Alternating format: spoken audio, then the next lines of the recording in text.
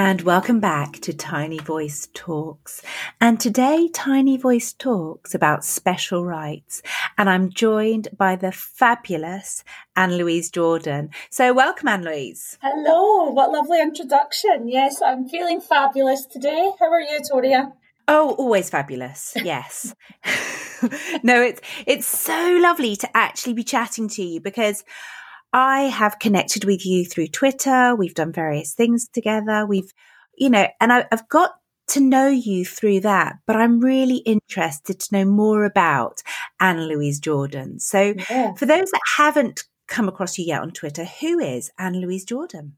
Well, I'm on Twitter as @Louise84, and I'm usually just there, lurking in the background, ready to jump on your tweets and everybody else's. I'm like the lurker ally. I think I've been known to be. That's quite nice. The lurker ally, like I'm that. The lurker ally. I don't know. I do seem to be in the background, sort of cheering everybody on, which I like to do because everybody's fantastic, and I only learn from you being the best and making sure everybody has their say and shine the light on everyone. And so that's how you'll find me there, usually just lurking on Tiny Voice Tuesday nights or anywhere else. But I am a mother, I am a deputy head, I am also music specialist, I am Senko, I'm pre-nursery teacher. But who am I? Well, I am a very loyal friend and I will always have your back. If you're my friend, then I'll give you all of me and be with you in anything that you need. I'm there to listen. So I think more importantly, I'm a good friend. That's who I am.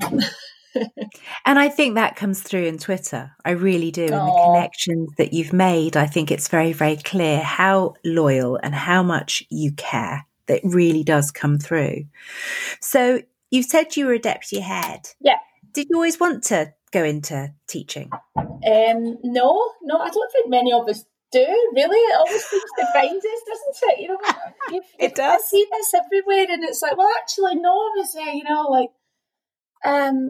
no, it found me as it does, and I know a lot of people that they've always wanted to be a teacher, but not me. I hated school. So when I was diagnosed with dyslexia much later on in life, that's when the sort of light bulb moment happened of, do you know what? Like, school was freaking hard and it shouldn't be that hard for anyone. And that's when I decided that I would be the teacher that I needed at school. And I'm still working on being that teacher. I feel like I'm learning and being better every day. And as the years go past, I learn something new and I be better year on year. So I'm still on that journey to be the teacher that I needed, but that's why I went into it in the first place. Right. That's really interesting. And actually, it's so sad that you said that school was so hard. Yeah. And so I'm going to put some threads together here because you said you were diagnosed with dyslexia later on in life, but actually went through school without that diagnosis. So what was school like then, being undiagnosed dyslexic? I mean, if you read any of my reports, which my mum has kept, they all have the same running thread. Mm-hmm. Easily distracted, could do better, needs to work harder, class clown. That's what was said about me year on year. Nothing was ever said about how I learned or what I learned or what I was good at, It wasn't till secondary school that it was my Spanish teacher that realised that I was actually pretty good at learning Spanish for standard grades, so very low level standard grades or your GCSEs. And his is probably one of the most positive reports I got, but I never got that till I was 14 years old. So that easily distracted, comes through a lot, and we as teachers, and I put myself down as that in that group as well, that how many times have you said to a parent in a parent meeting, they're just so easily distracted. Yeah, that's the children you should be focusing on the most.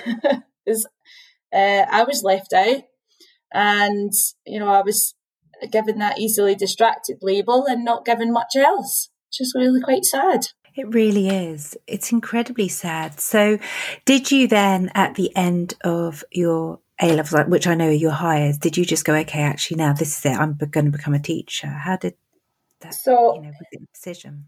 The decision then, so I'm at university. I left school at 16, so I didn't do any of my hires or my A-levels at school. I had to do them later on at a college. And then I'm at university studying psychology.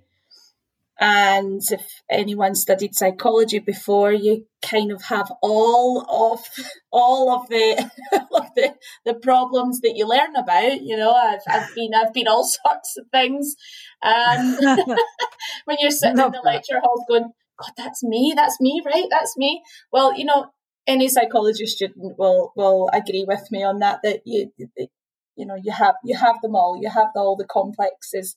But it was when we were learning about the special education needs and learning about dyspraxia and dyslexia that I'm actually sitting going, oh, that is me. Like, I'm not kidding here. That actually is me. So I spoke to the tutor and I said, I probably hear this a lot, but I think I might be one of those.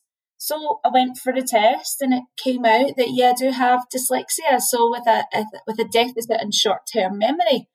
So don't ask me to remember what you've asked me 20 minutes ago because I don't remember. So it was a real short-term memory deficit, which is quite common in people with dyslexia. So, yes, that was when I was 21 years old. So quite late on, but I never say it's too late. It's never too late. And even when I'm talking to parents and their child is 10, they go, oh, but they've just lost all these years. They go, trust me, it's never too late. It's never too late. So then after that, that's when I decided, I'm going to go into teaching and make sure that no child is left behind. And here I am 11 years later. And that's amazing. And what I also find fascinating is that you have gone international and you've ended up in Spain and you are teaching in Madrid.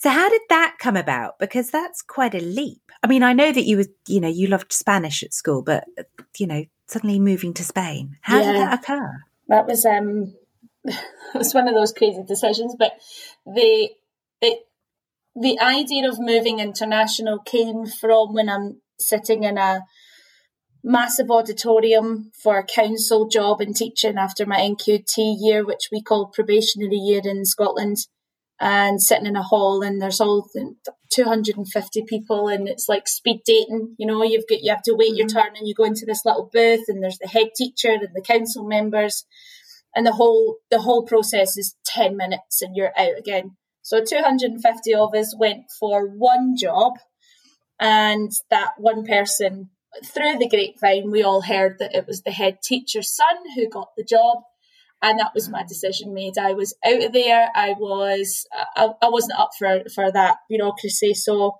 I thought, nah, screw this. I'm not staying in this country any longer, and started applying to Mont Blanc and Rome and Milan, Barcelona, Madrid.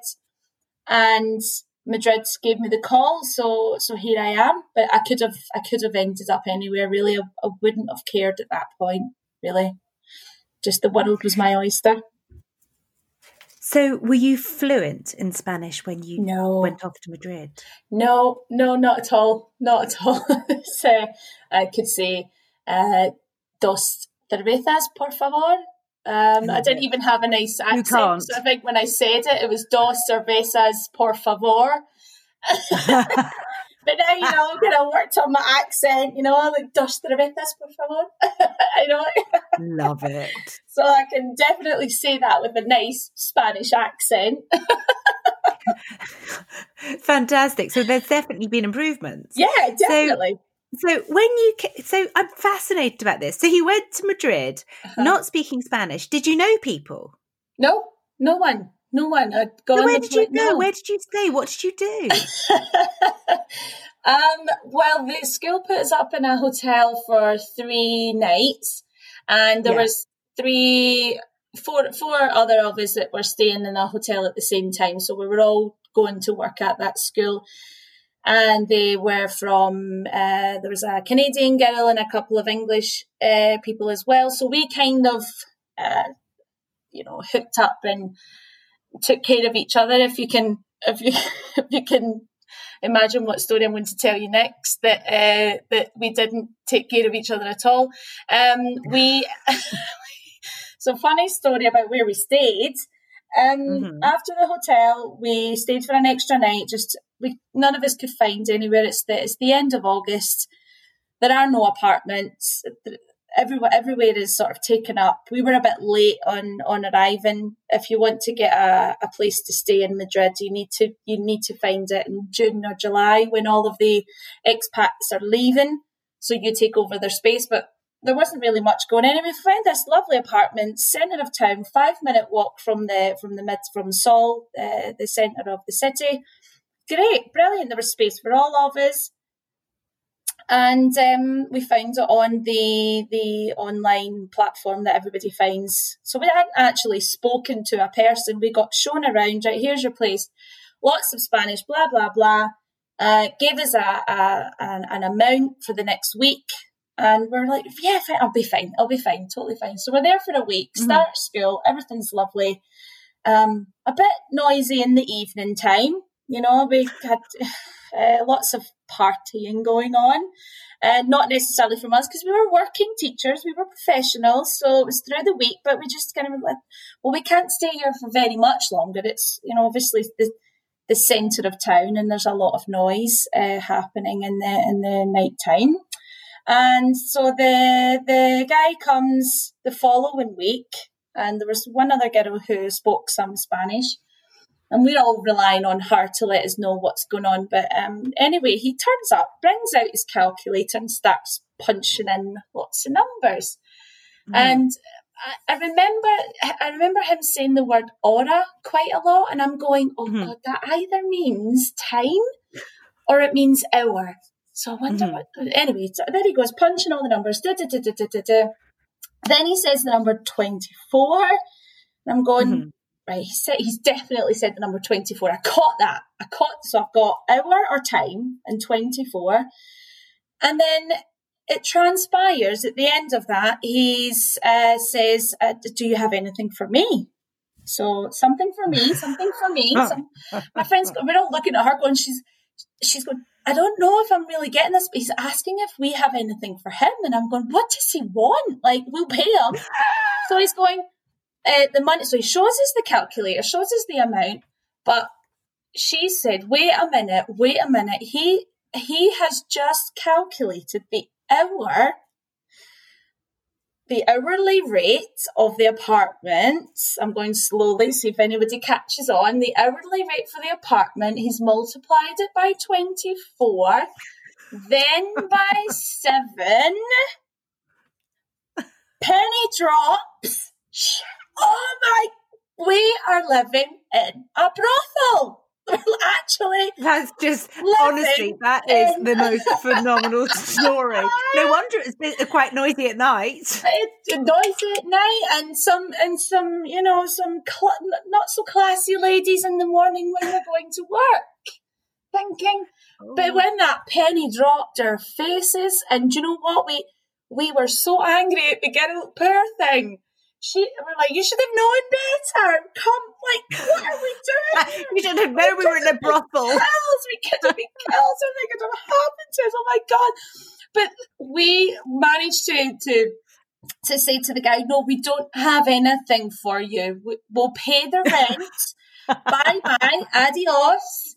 Off he goes, and we just got the hell out of there. We packed our bags, and we were gone.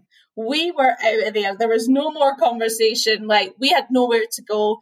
I ended up sleeping on the sofa of a couple from the school. Someone else ended up on someone else's sofa. And it was, it was like, each turn, I don't care where you go. I don't care where I'm going. Bags are packed. Door was closed. Key was under the door. Cheerio, see you later, and never to be seen again. But that was my first week experience of living in Madrid. No wonder you've learned to speak Spanish now. My God, I learned Spanish very quickly after that, for sure. Oh my God, I had a private teacher. I had everything. That was it. I was not going to be in that position again. Honestly, I think that, what a story. So be careful if you're moving to a strange land. At least know some of the language. So let's go back away from the brothel story. Yeah, away from that. Let's go to you at school in Madrid. So you are now a deputy head teacher, and you are passionate about special rights. So talk to me about the special rights. Okay, well, this is me changing my mindset away from special needs. So I work in a school that is adopting very much the Reggio Emilia approach to education. And in Reggio Emilia, they talk a lot about the rights of the child, their right to learn, and our right to get to know them and to know who they are in order to help them achieve their full potential. So I've always referred myself to a special education needs coordinator. That's what I am. I'm doing that role now, and I was doing that a few years ago. So it's part of who I am as a teacher. But I feel like we should all be a bit more special education needs as teachers anyway. But I can come back to that. So the rights of a child, they don't have special needs, they have special rights. Okay, so it is a big change, a big shift on how we view how they learn. You know, they have a right to learn in the way that they learn. So that's where I'm going with that. But as I say, it's a very new change, and I think it's something to explore more. I really like that idea. So going back to that bit about we all need to be special needs teachers, what do you mean? Well, back to me at school and being the easily distracted one, you know, I got into teaching because I wanted to be the teacher that I needed.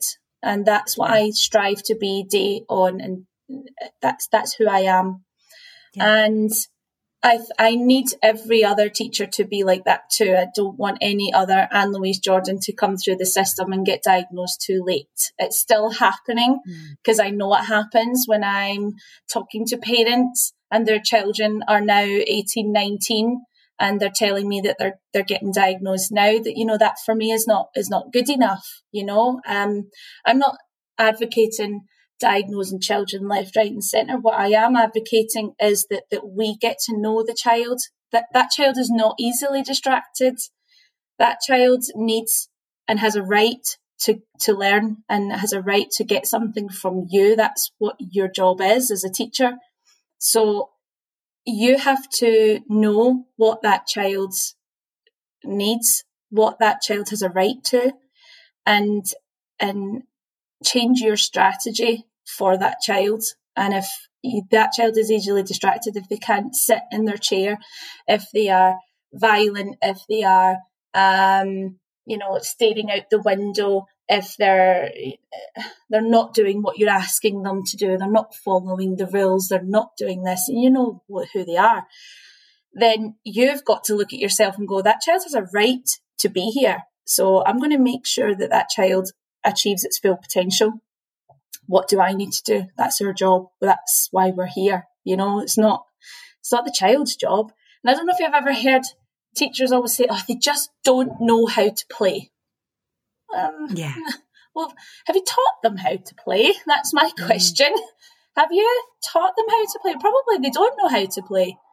Are they going to learn it by you drumming it into them? Or are they going to learn it by you sitting alongside them and modelling that play? that comes also up to the upper school, where it's less play-based, more knowledge-based. Oh, they just don't know how to use capital letters. Have you taught them how to use capital letters? Have you found out how they learn capital letters? Because it might not just be by you telling them time and time again, highlighting where it should go. You have to strip it back. Where do you need to start with them? Do they know what the value is of a capital letter? You've taught them the value of a tens number. Do they know the value of a capital letter? Have you stripped it back further enough that you can actually start from scratch? And if the answer is no, well, you need to go back, and you need to, if they are year 4 and they're working at year 1 level, then you strip it back for them and you see where it is. Because I've been a year 6 teacher, and I've had a child that's, just not been able to get, the hundreds of tens in the units. Yeah. Why am I teaching them a year 6 curriculum if they don't know what a tens, a hundreds, a ones, and a tens are? Why am I asking them to produce the column method for a 5-digit number? I think that's something that I'm really passionate about. Sorry, I'm jumping in. Yeah, go. I think that's absolutely vital. I've taught children that have, you've got that concrete, abstract, pictorial link with maths.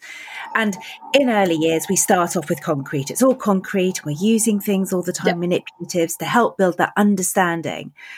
But I've taught children in upper school, so year 6, etc., year 4, 5, 6, who have also needed those manipulatives. They've also needed that concrete apparatus because they haven't understood the concept. They're not ready to go into.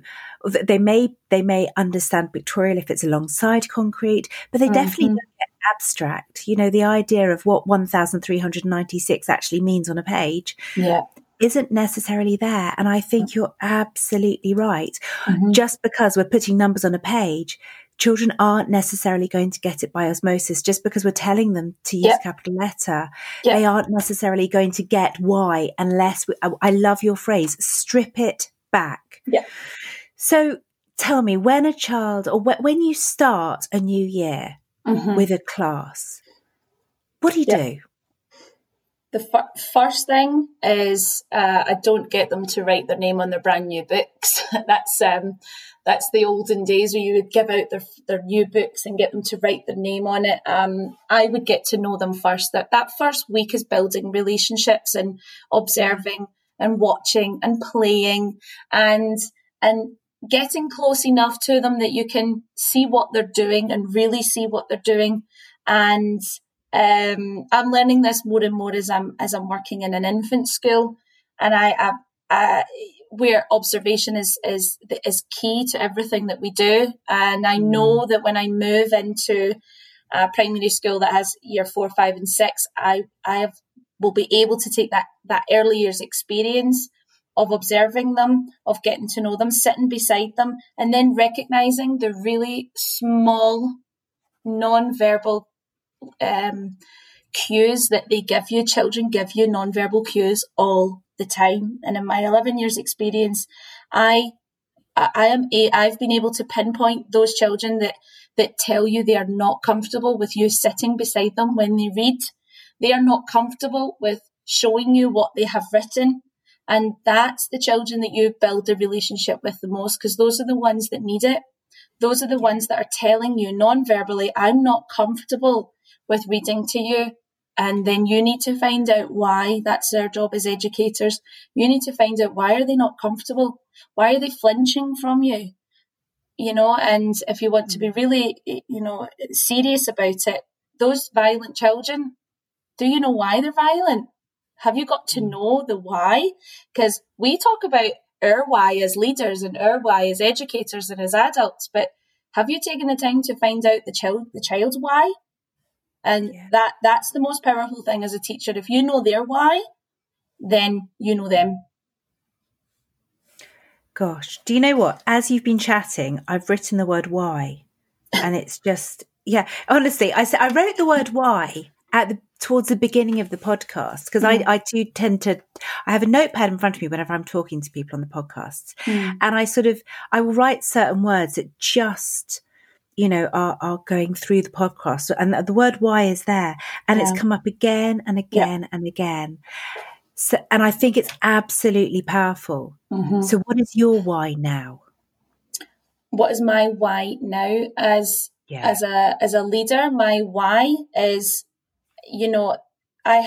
I'm bringing everything back down to those children, and I'm doing it in the smallest of baby steps.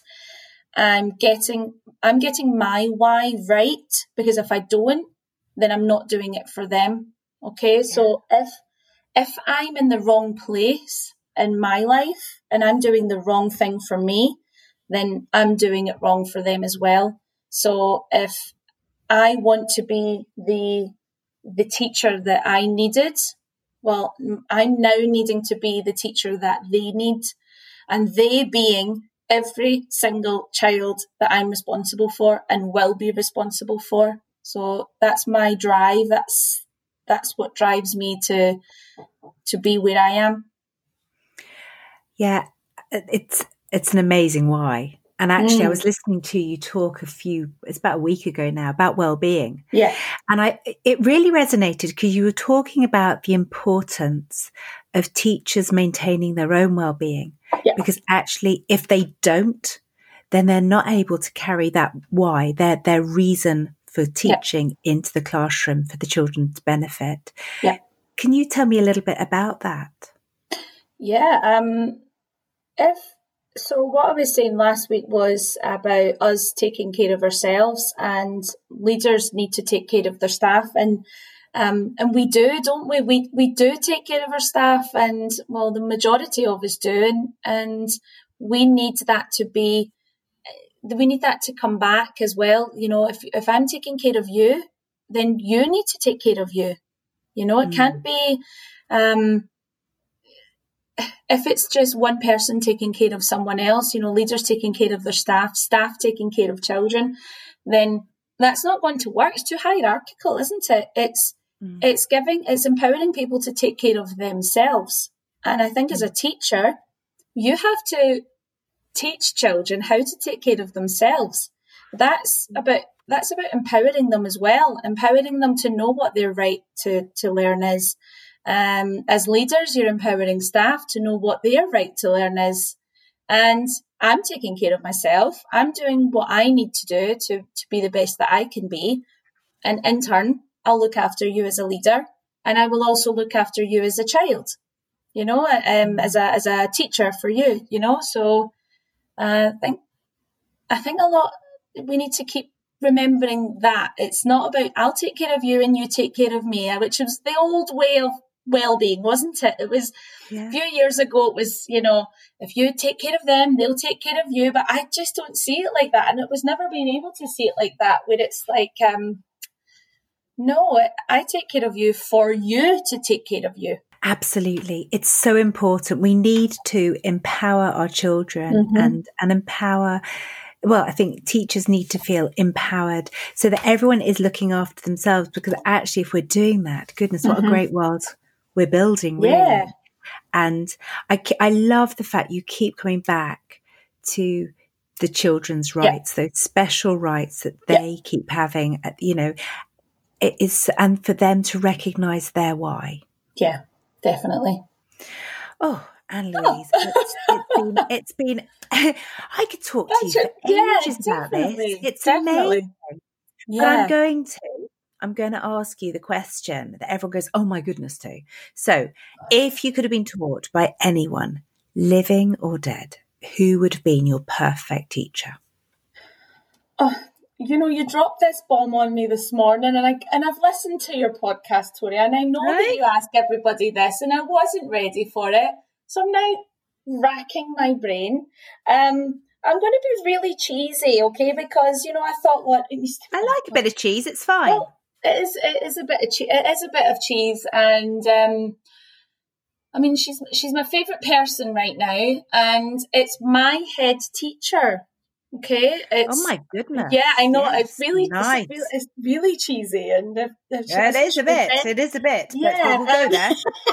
Tell me about your head teacher. Well, do you know what? I would have loved for her to be my teacher. I feel that she is my teacher because I'm her deputy.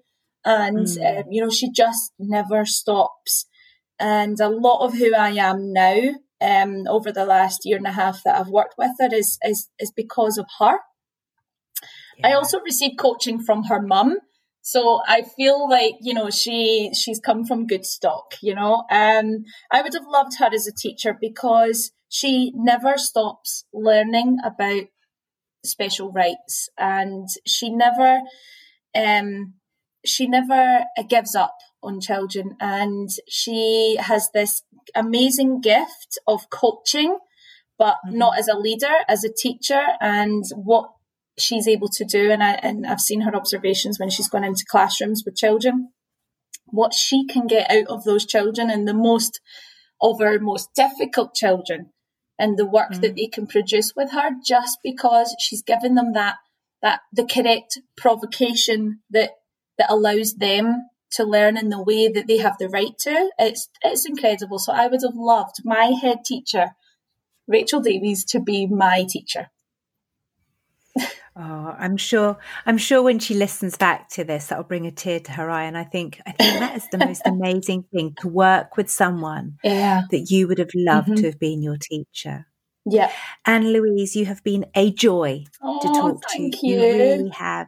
Thank you so much for coming on Tiny Voice Talks. Yay.